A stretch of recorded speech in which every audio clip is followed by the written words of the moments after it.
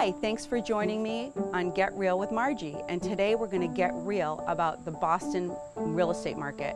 And the Boston and suburban real estate markets in this area are definitely changing. They're shifting, and the most important thing for you to know is that a shifting market does not equal a housing crisis. We have more inventory, which is great for buyers.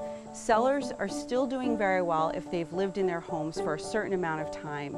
And interest rates, according to Keeping Current Matters, are at an all-time low.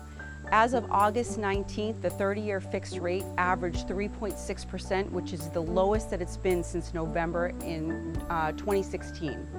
So with low rates, you get more options, people have more buying power, and keep in mind that in a shifting market like this, the luxury market usually slows down first. So if you were thinking of upsizing, the next couple of years would be a great time to do that because the luxury market will probably adjust first. So that's my update. I'll see you next time on Get Real with Margie.